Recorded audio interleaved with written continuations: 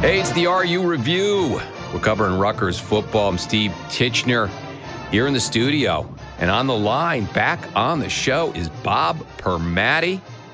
And Bob, oh boy, right into the game, first series, Wimsatt finds Christian Dremel and bang to the house. And you're thinking, okay, maybe, just maybe, okay, that's the shot you needed to that's the surprise you needed. No one expected that.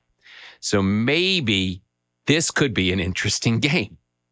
It turned out not to be a terrible game. It certainly wasn't and it was a sound beating, but it wasn't a blowout by any means. And a lot of things happened. I thought, frankly, 2 years ago, Schiano came into the big house and I thought did a pretty good piece of coaching. Remember, Harbaugh kept wanting to run the ball, and they took that right down to the fourth quarter. I think in this case, I think they were outcoached a bit by Michigan in this case. Couple moves by Schiano that I didn't like, but overall, some good signs there. But they're just not there, Bob. They're just not there. No, not quite yet. A couple things. One, I was thinking about this before the cast here. I think Schiano outcoached himself. Okay. Yeah. Mm-hmm. He came in with a conservative game plan. He came in with a game plan as I'm not going to turn the ball over. I'm not going to give Michigan short fields. We're going to try to establish the run. We're going to, that quick slant in the beginning of the game was terrific. Even if the Michigan safety hadn't taken a wrong angle, it would have been a big gain. But then, okay, so you go into the game with this conservative mindset of protecting the ball and not giving Michigan the short field and playing field position. And then you do things like go for it on fourth down when you're in field goal range to make the game a one-score game. Yeah, and there was two occasions where they went on fourth down. It went against the whole theme, at least from what I was seeing, the whole theme of the game plan. Doing that went against it, especially when it was 17-7. Okay. Both of us were watching the game on the same TV, and both of us were like, wow, you have a chance to make it a 17-10 game on the road, a one-score game, which means a one-play game in football, as you saw on Rutgers' first possession. Mm-hmm. And you not only do you take a big risk by going for it on, about fourth and a short 2, as I recall, mm-hmm. But then with Michigan having 9 or 10 guys up by the line of scrimmage, you throw a wide receiver screen? Yeah, man. The Michigan defensive back had to take one step to catch the ball. The other fourth down call where they actually got the penalty and ended up dropping back 5 yards and trying a longer field goal and then missing it, right. which didn't work out there. But then I completely agree with you 100% because we were in agreement while we were sitting there at the Ivy League in front of the TV right there. Like, what is Schiano doing here? Now, he said in the press conference, he kind of just cuts people off. Sometimes you want to hear, man, that was just a bad call, right? But he's, this gave him the best chance to win. Well, yeah, look, he knows his football team better than us, And I completely disagree with that. I just do. That didn't give you the best chance to win. The best chance to win was to try the field goal there. Maybe because the 51-yarder was missed. I think it was 51 yards, somewhere around there. It was just a little wide left, I think. He had the distance, I think. Right? Yes. So that was missed, and this was going to be a long field goal, but man, you got an opportunity at 17, or just leave them, or they're right there and your defense is playing fairly well. It wasn't like they had their will. They did move the ball, but the defense was playing fairly well. But my goodness, just like you said, Bob, not only that, but a high-risk play in traffic. And that Right. Sandestall kid he's a stud. He's that guy. He just jumped a route and was to the house. And then I agree with Shannon. Okay, well then get him down on the ground. And everybody's like, well, where is he? Does he have the ball? What's going on? And in June, he was gone.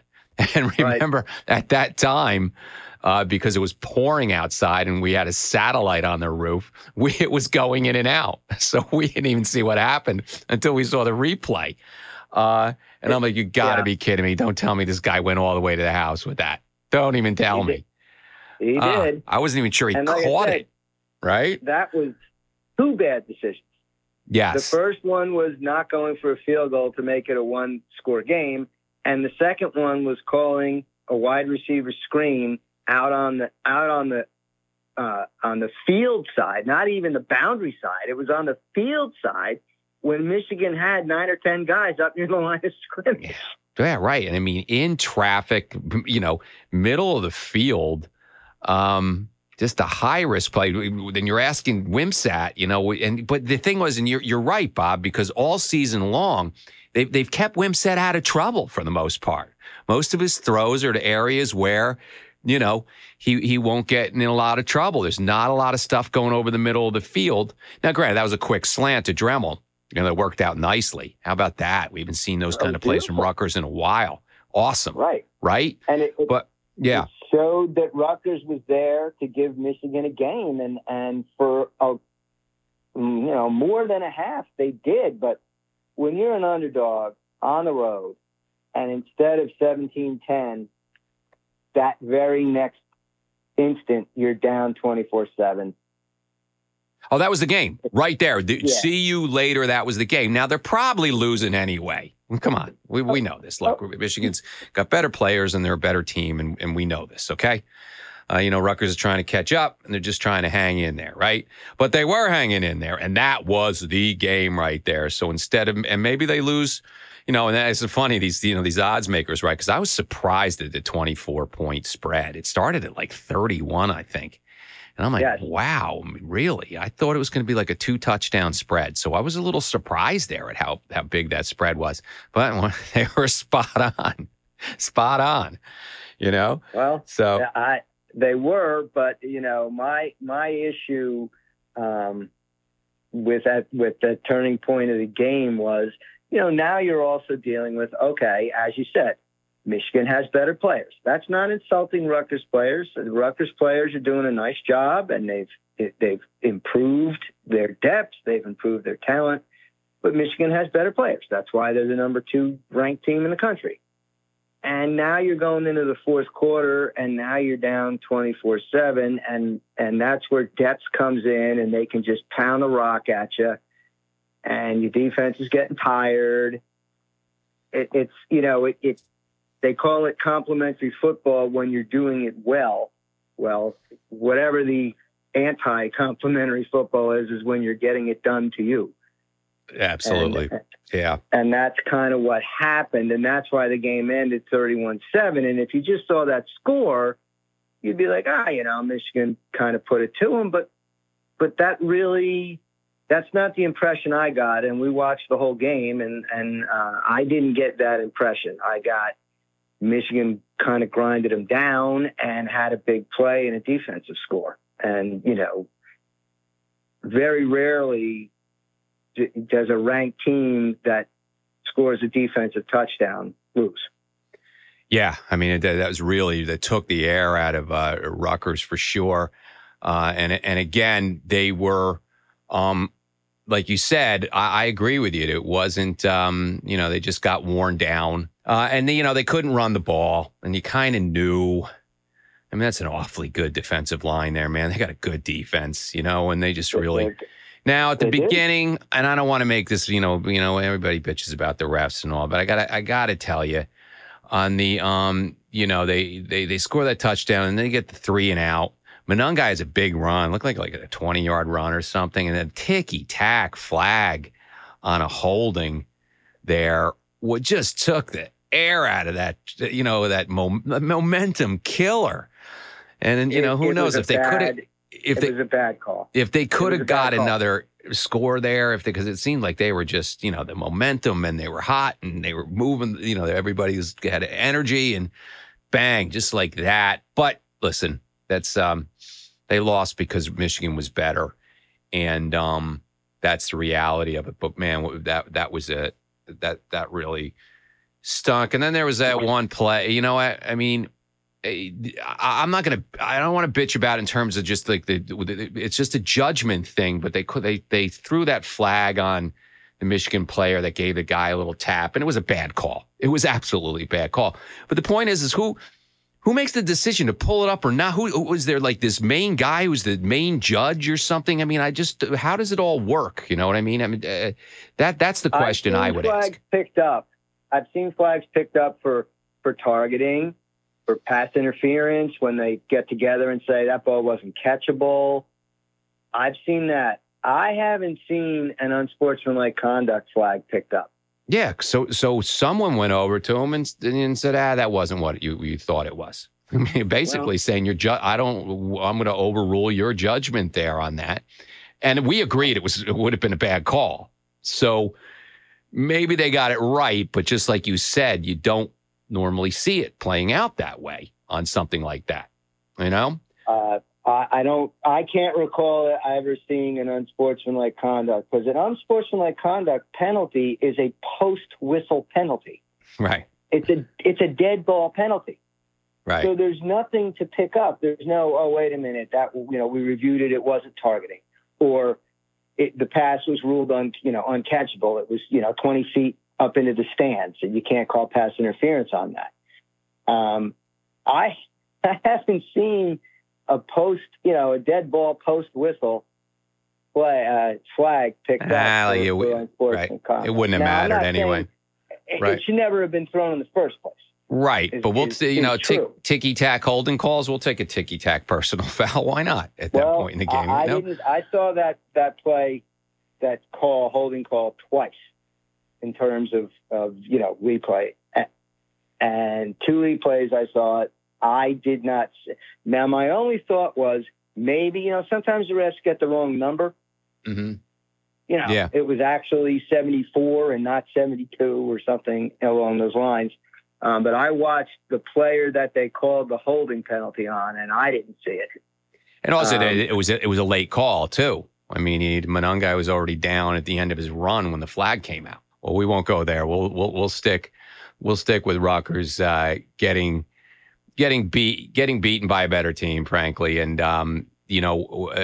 but as Shiano has said, Rutgers is getting better. They'll go back to work. They're getting there. And I feel that. I really do. Yeah. I really do. The tease of 2 years ago when they went to the big house and actually hung with them, you're thinking, hey, can this happen again? And then you see that big play at the beginning and you're like, okay. But the reality sets in, and the reality is just that. So, and Michigan's going to roll, boy. It's going to be exciting matchups. I mean, Michigan going to State College. Wow. I mean, there's some good games. And speaking of good games, how about Ohio State and Notre Dame? How good was that game? And I know, and a defensive struggle in a lot of ways, which is not something that most people would have thought. Most people would have thought it was a close game, but it was a close game, 34-31. Right. But Ohio State's quarterback, he made some big throws, got a little confidence in that game. There's no doubt about it. So he certainly made his mark. So it'll be interesting, man. Again, and Penn State looks awfully good. They destroyed Iowa, and they held Iowa to 76 total yards. Defensively, man, they're just phenomenal, man.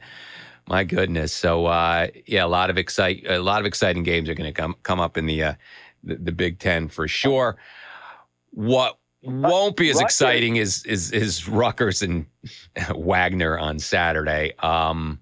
You wonder why they're even taking that game. Well, listen, everybody takes, these types of games. If Georgia can play Mercer, well, then Rutgers can play Wagner. Yes.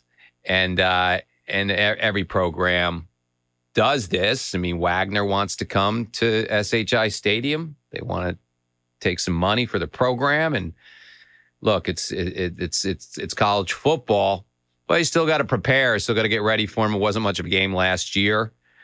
Probably will be the same. I think Rutgers is a better team than last year. So we'll see what goes on with Wagner. I recall their quarterback being pretty good, having a decent arm and making a couple decent throws. But their defense won't be able to hold the running game for Rutgers.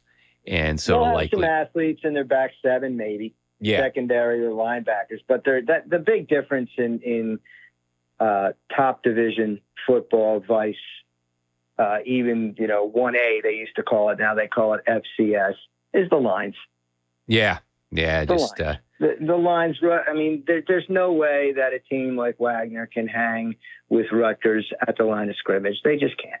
That's saying something because, a few years ago, when Rutgers was really had a hard time recruiting linemen when the Ash years and all that, they were, some smaller teams were hanging with Rutgers really, but now it's, Rutgers is looking more and more like that Big Ten team, developing into that Big Ten team. And that's what we're seeing now. I mean, I think that's what we're talking about here with, really playing Michigan hard, They did. Yeah, they did. So, and that's all you can ask for right now. I mean, we can ticky-tack about, Shiano's calls. And there's a couple things that I think didn't help the team. Yeah. And, refs calls and all that stuff, all ticky-tack stuff here, man. I mean, in the end of the day, Rutgers is getting better, and then they're hanging with these guys. Now, it'd be interesting to see, because Ohio State, it's just absolutely had their number. Can there be a year where they hang with Ohio State? How about, Rutgers has them got them at home. Just hang with them, man. Hang with them for a half. It's just like, when you see that game and the receivers are wide open because they got good receivers. That quarterback's pretty good. So now, because Ohio State quarterbacks are always good until they go to the pros for some reason. What's going on with Justin Fields? You're a Bears fan, Bob. Yeah, I am a Bears fan. Wow, he's just struggling. It's very difficult. He's an athlete, man. He's a good player. I mean, something's going on system-wise, something, whatever. But I don't get it myself. No. But why doesn't an Ohio State quarterback have success? It's crazy because that guy's got it all. Justin Fields has it all. A good arm. He can run. I think he's in between. What should I do? I don't know because he's got so much to work with. But I don't know, man. It hasn't happened for him yet. But anyway, back to RU. They got Wagner this Saturday. Let's see beyond. They achieved the goal. The goal was to leave September. I mean, they haven't. And quite you said it all along, Bob. You said it all along. Have leave September 4-1, and they're going to do it. That's what's happening. Leaving it 4-1. Well, I mean, beyond a miracle by Wagner, and that will bode well. And listen, there's a very real chance for a bowl this year, and that's exciting. I got to figure out a way to get 2 wins. It's out there. Oh, I don't think it's. I think it's practically a certainty that they'll qualify for a bowl. Well, we don't want to. We don't want to count on anything, Bobby.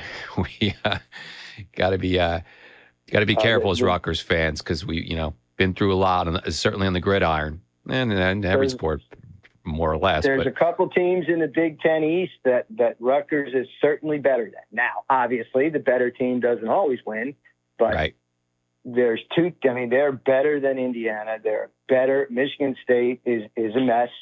They are. Maryland smacked them around over the weekend. Yeah.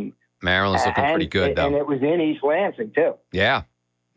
So yeah, a lot of. Yeah, there's definitely some opportunity there, but there's possibilities of slipping up too, and then you got the big boys, which you really can't beat yet. So there's no guarantees, but it's still right there in front of them.